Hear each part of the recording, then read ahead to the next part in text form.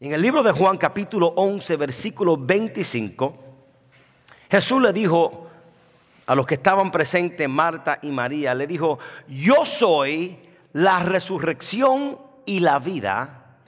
El que cree en mí, aunque esté muerto, vivirá. Y todo aquel que vive y cree en mí, no morirá eternamente. Yo soy la resurrección y la vida. El que cree en mí, aunque esté muerto, vivirá. Ese es un aspecto del poder de la resurrección. El otro aspecto es: el que cree en mí y aún vive, no morirá eternamente. Ahora, ¿cuál es el contexto del libro de Juan capítulo 11? Primero que nada, este episodio narrativo, esta historia de Cristo, es la historia que se escribe narrando las últimas semanas de Cristo antes de experimentar el Gólgota.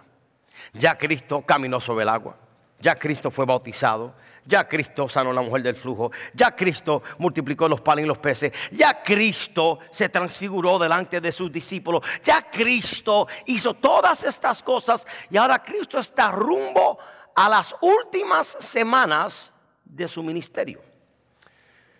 ¿Qué está aconteciendo o ocurriendo cuando Cristo declara: yo soy la resurrección y la vida? Primero que nada, este milagro es el último milagro que Jesús hace antes de ir a la cruz. Es como cuando usted se va a retirar. Y como cuando usted se va, no sé, si usted está en el pastorado o está trabajando 40 años y usted, cuando ya llega el tiempo de usted jubilarse y le dan una oportunidad para usted declarar unas cosas, usted no gasta el tiempo hablando mojiganga, como dice el dominicano, el cubano.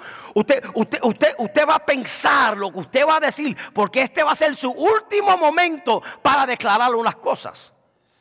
El último milagro que Jesús va a hacer, Él lo hace sabiendo que después de esto, porque Él es omnisciente y omnipresente, sabiendo que después de esto lo que le espera es la cruz. Y en vez de hacer cualquier otro milagro, el milagro que Él se da la tarea hacer es resucitar a un muerto. Ahora, es triste, hermano. No sé cuántos de ustedes ven las noticias, pero yo veo las noticias. Pero es triste cuando usted se sienta a mirar las noticias en la televisión. Es triste, hermano. Cuando usted comienza a ver las catástrofes que se ocurren en los medios de comunicación. Yo me acuerdo, hermano, cuando yo me mudé a la Florida, literalmente. Cuando yo me mudé a la Florida en el 2001, agosto 6 del 2001. Yo vengo de la ciudad del Bronx, del condado del Bronx, de la ciudad de Nueva York. Contexto: mi alarma no eran una alarma de reloj, mi alarma eran balas que... Papá, o sea, yo vengo de un contexto bien, pero bien difícil en aquellos tiempos, en el Bronx. Me acuerdo cuando yo me mudé para la Florida y prendí el televisor para ver las noticias. Yo y mi esposa y yo nos estábamos riendo porque la noticia de última hora, ¿te acuerdas, Petri? La noticia de las 5 de la tarde, ¿sabes cuál era? Que un gato estaba trepado en un árbol y no podía bajar. Y estaban los bomberos bajando el gato y el reportero estaba entrevistando cómo fue que el bombero bajó al contrallado gato ese. Esa era la noticia. Y yo me reía: mira, Petri, mira un gato. En el 2001, esa era la noticia en el canal 13, yo me acuerdo. Y me reía. Pero hoy en día han pasado los años y las noticias del 2001 no se comparan con las noticias del año que vivimos, hermanos. Usted prende el televisor y usted comienza a ver lo que está ocurriendo en países como Venezuela, Colombia, Haití, entre Haití y la República Dominicana. El racismo que está ahí, hermano, por todo el mundo, hermano. Y usted ve las noticias y usted dice, wow, pero si somos sinceros, si usted no es de ninguno de esos países donde hay crisis, si usted prende el televisor y usted ve las catástrofes que están pasando en todo el mundo y usted no es nativo de esa ciudad o de ese país, lamentablemente muchos ven el televisor, ven las noticias, le da pena por 5 segundos y cambian el canal. Y siguen viviendo la vida como que nada ha pasado. Ay, bendito, mira lo que está pasando en Venezuela. Ay, Jehová ten misericordia. ¿Por qué? Porque aunque eso es una crisis que está sucediendo, pero como no tiene nada que ver contigo y conmigo, cambiamos el canal y vemos los muñequitos. Pero cuando lo que sucede en otro lugar, sucede en tu tierra, y sucede en tu casa, la experiencia es diferente, hermano. Porque lo sucedido ocurre fuera de nuestro entorno y nosotros lo miramos de una manera, ay, bendito, ten misericordia. Pero cuando el problema llega a tu casa, cuando el bombardeo llega en tu ciudad, la reacción que usted tiene es muy distinta a cuando sucede afuera, en el exterior de su casa. Esa es una realidad, hermanos. En esta historia hay un problema en esta casa. Marta, María son hermanas. Las dos tienen un hermano que se llama Lázaro. Y Lázaro está enfermo con una enfermedad. Jesús sanaba a la gente. Jesús levantaba a los muertos. Jesús hacía milagros por doquier. Y Marta ni María se preocupaban por el problema que tenían las multitudes cuando venían a Cristo por un milagro. Pero ahora el problema llega a la casa de ellas.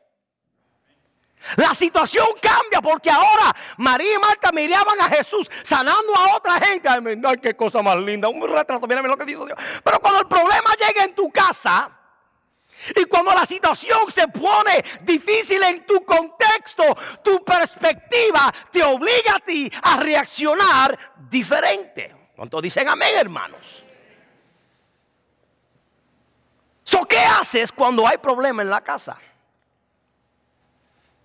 ¿Qué hace cuando el problema ya no es de la persona que te lo cuenta, sino de usted, el que lo está viviendo?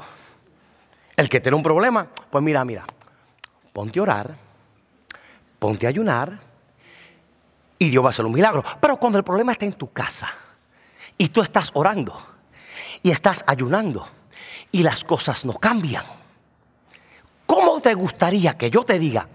Ay, pues mija, ponte a orar, ponte a ayunar.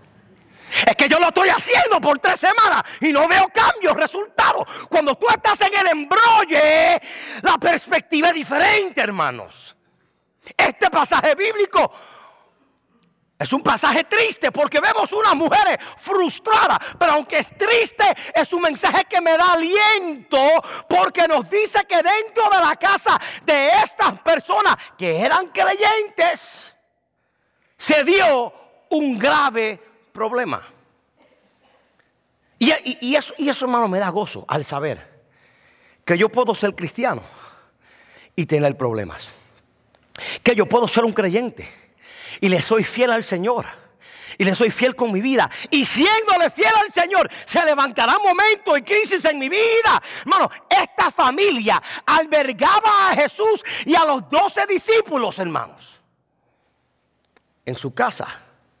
Cada vez que Jesús pasaba por Betania, los discípulos conocían a María, a Marta y a Lázaro. Los discípulos tenían relaciones con los 3 personajes de esta escritura. Pero teniendo relación con Cristo, teniendo relación con los discípulos, se levanta un problema. Yo quiero que tú entiendas que nosotros tenemos que admitir que tenemos un dilema aún siendo cristianos. Usted siempre va a vivir la vida interconectada entre problemas. ¿Sabe por qué? Porque para vivir en victoria tiene que pasar por problemas. ¿Cómo usted va a ser victorioso de algo si usted no ha luchado por lo que usted quiere ser victorioso? Si usted quiere ser victorioso, si Dios nos llama a ser más que vencedores, es porque tenemos que vencer. Y para vencer tenemos que pelear, hermano. Ahora, ¿por qué es que muchos no admiten que tienen un problema en su casa? Muchos eligen las partes que desean compartir en la iglesia, pero aquellas cosas avergonzosas nadie las quiere compartir en la iglesia. Hermana, ¿cómo está? Ora por mí. Y tu mundo se está devoronando en tu casa. Hermano, ¿cómo está usted? En victoria. Y lo dice por la lengua para afuera, pero tu corazón está compungido. Yo vengo a decirte, hermano, que la iglesia no fue creada para fingir que eres algo que no eres. No, la iglesia está diseñada para que en medio de tu quebranto, en medio de tu dolor, en medio de tus problemas, tú puedas decir: estoy pasando por la salsa y el guayacal, estoy pasando por el problema apoteósico, pero a pesar de mi problema, yo sé que Dios es el rey de mi casa y Él de una manera u otra recibirá la gloria. Mano, yo no le estoy hablando a usted de cualquier persona, hermano. Yo le estoy hablando a usted de María, de Marta y de Lázaro. Yo le estoy hablando de María. ¿Quién es María en la Biblia? María es la misma mujer, hermano, que en una ocasión entró en la casa de unos fariseos y mira lo que hizo. Hizo lo siguiente: trajo una caja de alabastro con un perfume costoso y caro. Y la mujer, en medio de religiosos, esta mujer no fue invitada, esta mujer se metió y rompió el party. Y viene esta mujer con su caja de alabastro, rompe la caja de alabastro, derramó el perfume sobre los pies de Jesús. Después se despeina el pelo y comienza con el pelo desempeinado a secar el perfume y a limpiarlo con sus lágrimas. Hermano, esta mujer ungió los pies del maestro. Hermano, esta mujer ungió. Ella tenía unción, pero su hermano estaba muerto. Ella tenía la unción, pero su hermano se muere. Ella estaba ungida, pero con una enfermedad gobernando su casa. ¿Qué tú haces cuando en medio de la unción hay mortandad? ¿Qué tú haces cuando en medio de tu salvación y tú sabes que eres salvo y que tu nombre está escrito en el libro de la vida y que eres perdonado y que eres llamado por Dios, y en medio de eso todo en tu casa está de mal en peor y de mal en peor? ¿Qué hizo María en medio de su crisis? Es la pregunta que yo te hago. ¿Qué tú vas a hacer en medio de la crisis? Ella hizo lo que todo adorador debe hacer cuando está bajo ataque. ¿Sabes lo que hizo ella? Ella mandó a buscar a Jesús. ¿Qué tú haces cuando hay crisis en tu familia? Vete a buscar a Cristo. ¿Qué tú haces cuando las cosas están fuertes en tu entorno? Busca la presencia del Señor. ¿Qué es lo que tú haces cuando las cosas se ven difíciles y se ven de mal en peor? ¿Qué es lo que tú vas a hacer? Esta mujer dijo: a el único que tiene el poder para cambiar e erradicar mi situación es Jesús. Hermano, tenemos que aprender a ir a Jesús cuando nuestro mundo se está descomponiendo. Tenemos que aprender a ir a Jesús cuando en la vida las cosas están difíciles. Aprenda a ir a Jesús, hermano. Fue a Jesús. Aunque su familia estaba bajo ataque, ella dijo: no, es que el único que puede cambiar mi situación es Jesús.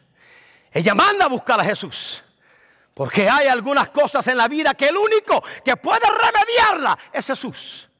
No tus amigos, no tu familia. Hay cosas que tu familia no puede remediar. Hay problemas que tus amigos no pueden remediarlo. Hay problemas que tus finanzas no las puedes remediar. Esta familia era rica, pero ninguna de sus riquezas pudo remediar la enfermedad que Lázaro tenía. Yo vengo a decirte: ni tu dinero, ni tu pensión, ni tu 401k, ni tu seguro social, ninguna de esas cosas te pueden remediar el problema del alma espiritual. El único que tiene el poder para transformarte de adentro hacia afuera es Jesús de Nazaret.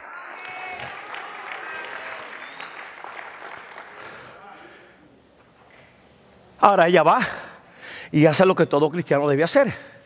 En momentos de crisis, vamos a buscar a Jesús. Pero el problema es que ella va a buscar a Jesús. Y Jesús no llega a tiempo. Jesús no llega a tiempo. El mensaje llega a Jesús. Y Jesús dice, vamos ahorita. Pero el mensajero le está diciendo, Jesús, mira, Marta me dijo que te dijera, porque siempre hay un bochinchero. Marta me dijo que te dijera que Lázaro está enfermo y que la cosa está mala. Lázaro, sí. El que cada vez que tú pasas por Betania te da albergue, te da comida. El que cada vez que tú pasas por Betania te sirve a ti y a todos estos discípulos que vienen con los pies enfangados y le pisan la alfombra y ella nunca se queja. Es Marta, María y Lázaro. Ellos están en una crisis, están en un problema y me mandaron a decirte a ti que vayas ahora porque Lázaro está enfermo. Jesús dice, sí. Sí. Time out. Jesús decide ir a Judea 4 días después, a Betania 4 días después. Y cuando Jesús llega a donde está Lázaro, en lo que llega a Betania, se encuentra con Jesús, con un hombre amigo en un cadáver, muerto y enterrado. Pero yo quiero que tú sepas que Jesús es la resurrección y la vida. Yo quiero que tú sepas que el deseo de Cristo es que tú lo conozcas a Él como aquel que tiene el poder para resucitar cosas muertas. ¿Cómo es que Jesús va a manifestarse y revelarse como la resurrección?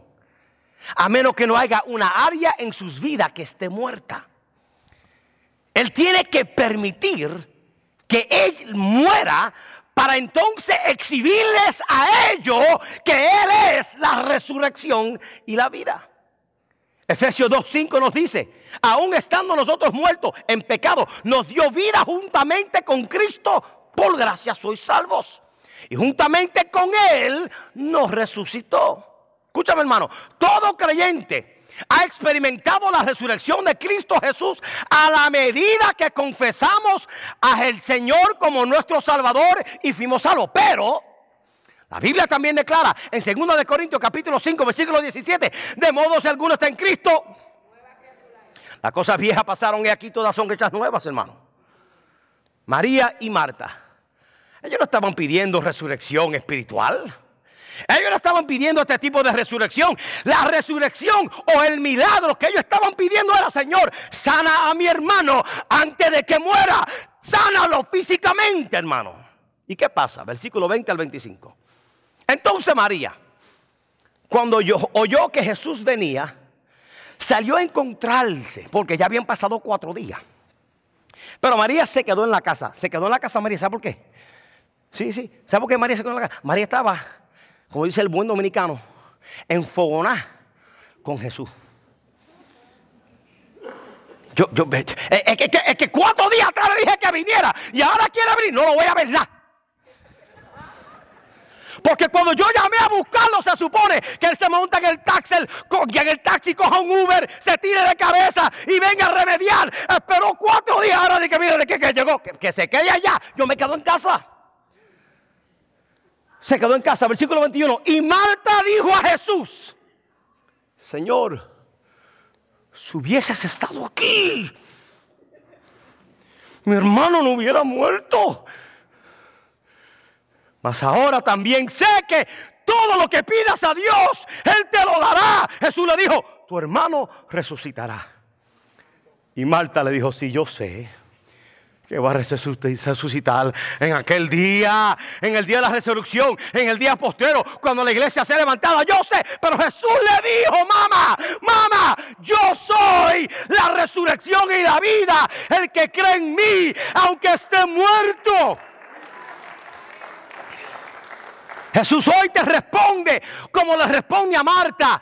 Él te dice a ti, tu hermano resucitará. Hoy el Señor te dice, tu matrimonio resucitará. Pero pastor, mis hijos están vueltos locos. Hoy el Señor te dice, tus hijos resucitarán. Ay, Señor, mira que he perdido la esperanza. El Señor te dice, tus sueños y tu propósito resucitará para la gloria del Padre, en el nombre de Jesús.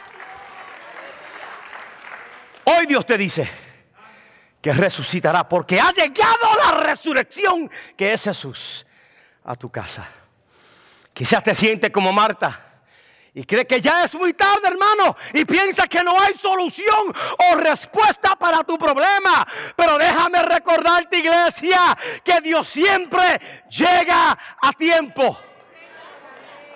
Ezequiel capítulo 12, versículo 25 nos dice: porque el Señor hablará y lo que diga se cumplirá sin retraso.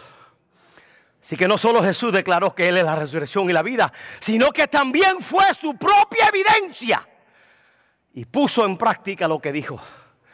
Jesús tiene toda autoridad sobre la muerte, toda autoridad sobre tu enfermedad, toda autoridad sobre tu crisis. Y Jesús es el único que tiene el poder para resucitarte a ti, como lo hizo a sí mismo. Porque yo sé que el Cristo puede resucitar tu problema, porque Él se resucitó a sí mismo. Mira lo que dice Apocalipsis, capítulo 1, versículos 17 y 18. Dice: y cuando le vi, caí como muertos a sus pies. Y Él puso su diestra sobre de mí, diciéndome: no temas. Yo soy el primero y el último, el que vivo y estuve muerto, mas he aquí que vivo por los siglos de los siglos. Amén. Y tengo las llaves del Hades y de la muerte. Te vengo a decir, hermano, yo sé que tu situación va a cambiar, porque la resurrección y la vida está aquí hoy para transformarte en el nombre de Jesús.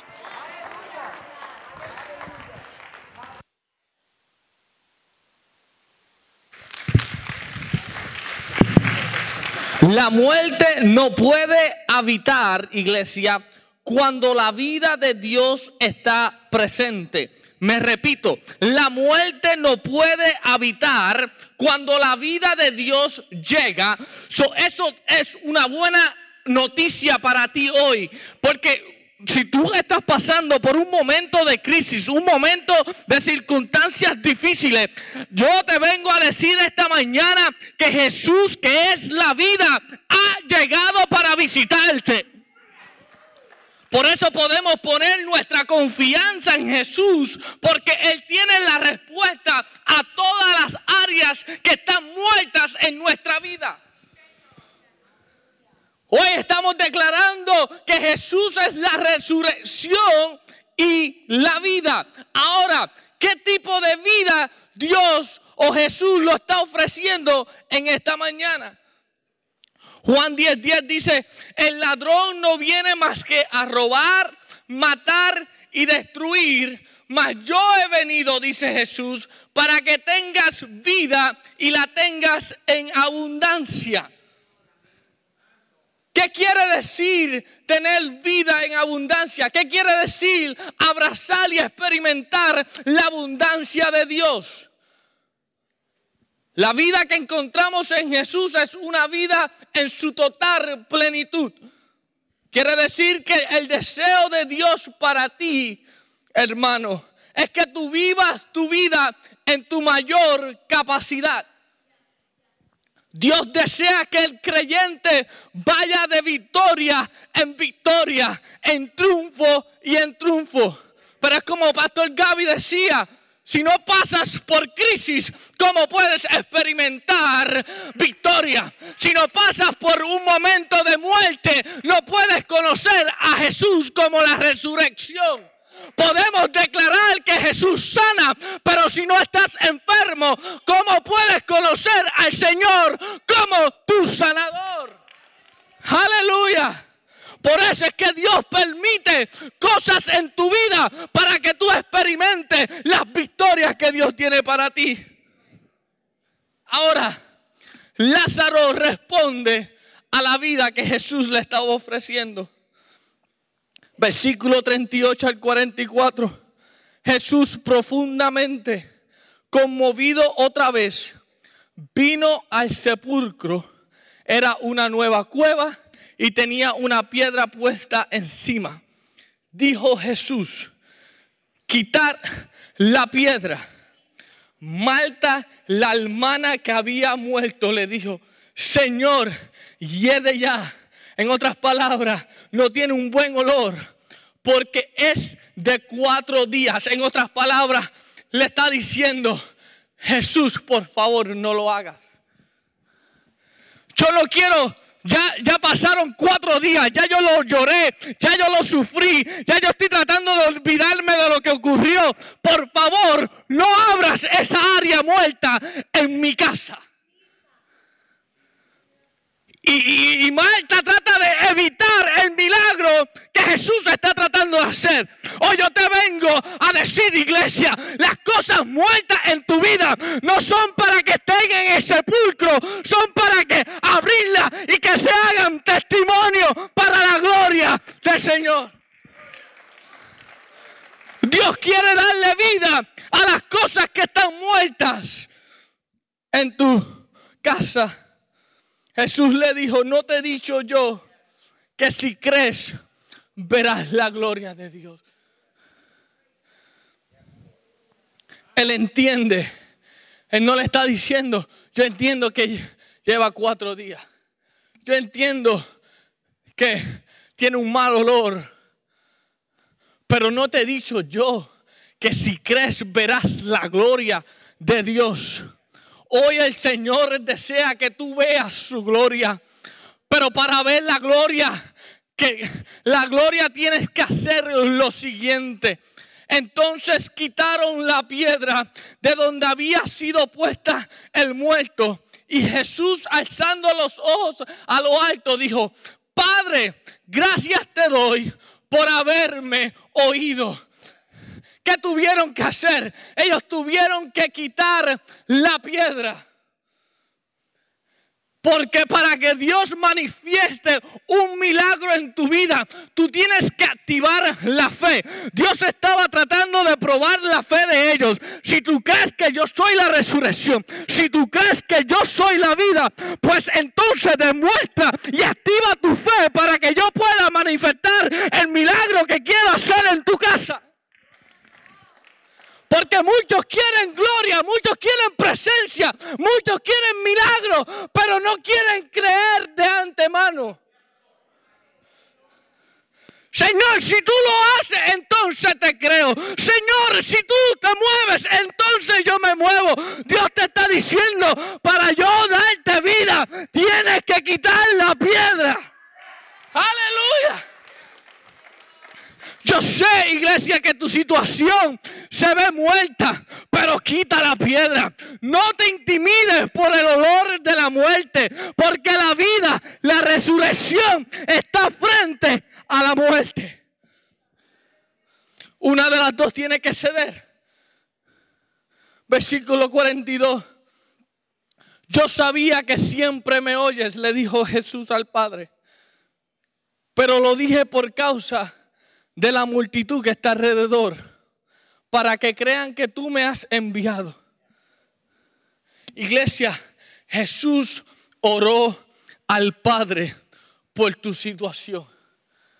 Y tú te puedes sentir como María y Marta: Señor, está tarde. Señor, yo he orado por mis hijos. Yo he orado por mi matrimonio. Yo he orado por sanidad. Y no te veo. Y no te siento. Y voy a la iglesia. Y voy a los grupos de esperanza. Pero todavía no viene la solución.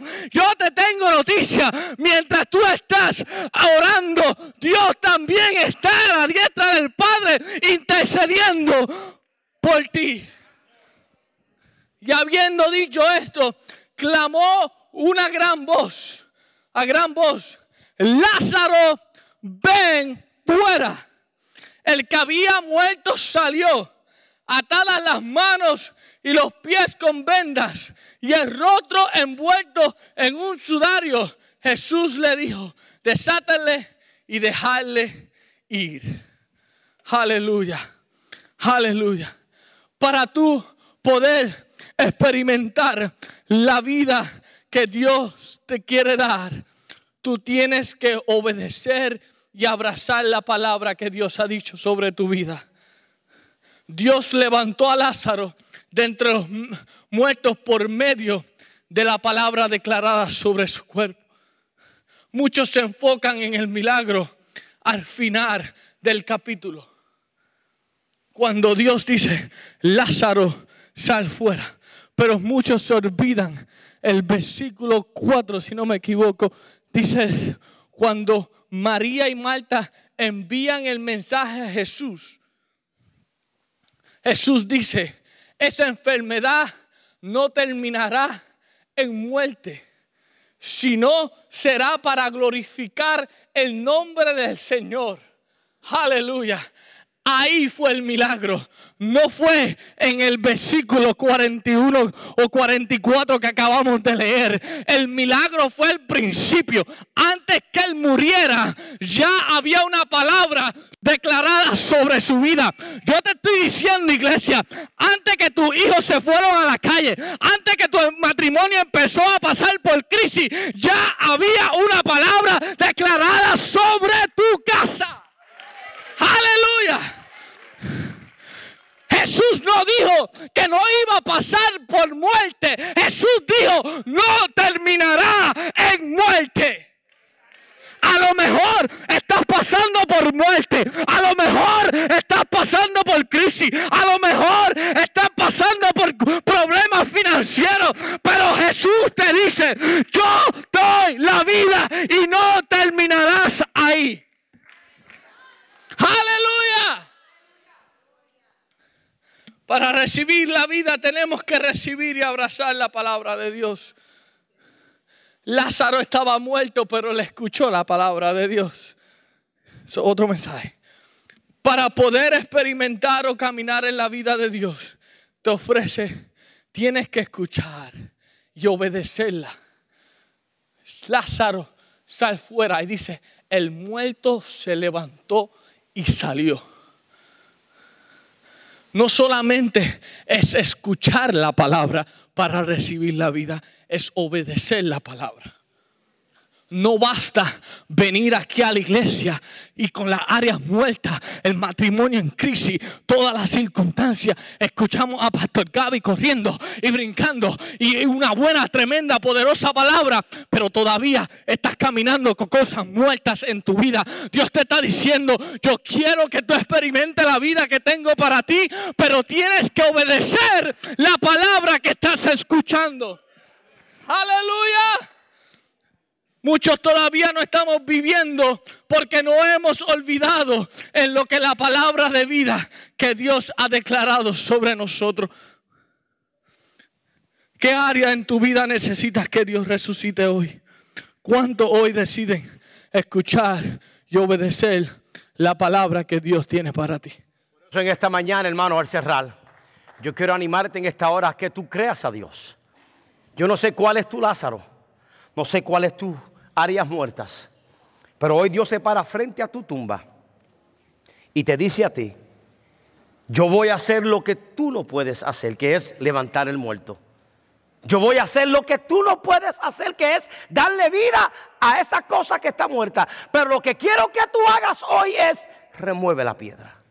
Eso tú lo puedes hacer. Remueve el obstáculo aquí y aquí. Remueve la piedra que te hace no creer a Dios. Y hoy Dios te dice: remuévela. No ponga el pretexto de que hiede. No ponga el pretexto de que hace ya mucho tiempo que tu matrimonio va a la deriva. No siga con el pretexto. Es que ya es muy tarde. Hoy Dios te dice: mueve la piedra. Mueve la piedra, ya lloré al Padre. Mueve la piedra, que voy a hacer en tu vida lo que tú no te imaginas, porque yo soy la resurrección y la vida. De pies en esta hora, de pies, de pies. Yo quiero orar por ti en esta mañana. Queremos orar por ti, para que toda cosa, todo Lázaro que antes tenía vida,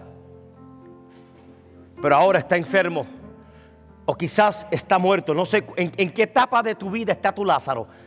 Quizás está en la etapa de enfermedad, o quizás está en la etapa de muerte.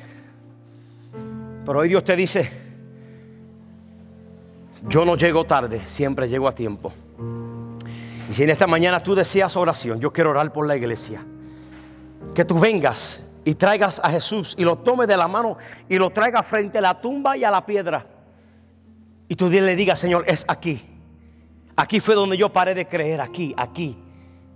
El olor es tan fuerte, la circunstancia es tan difícil que ya yo ni veo ni esperanza en eso.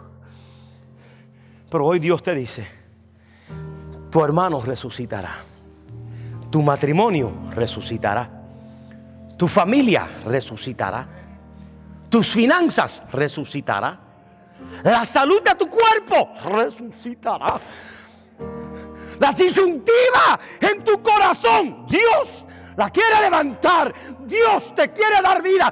Y para eso tú tienes que tomar la decisión de decir: voy a remover la piedra, aunque me duela, y tener que pasar el dolor desagradable de la muerte. Pero Dios no se intimida por la peste destructora, sino que el poder de la resurrección es más fuerte que toda pestilencia.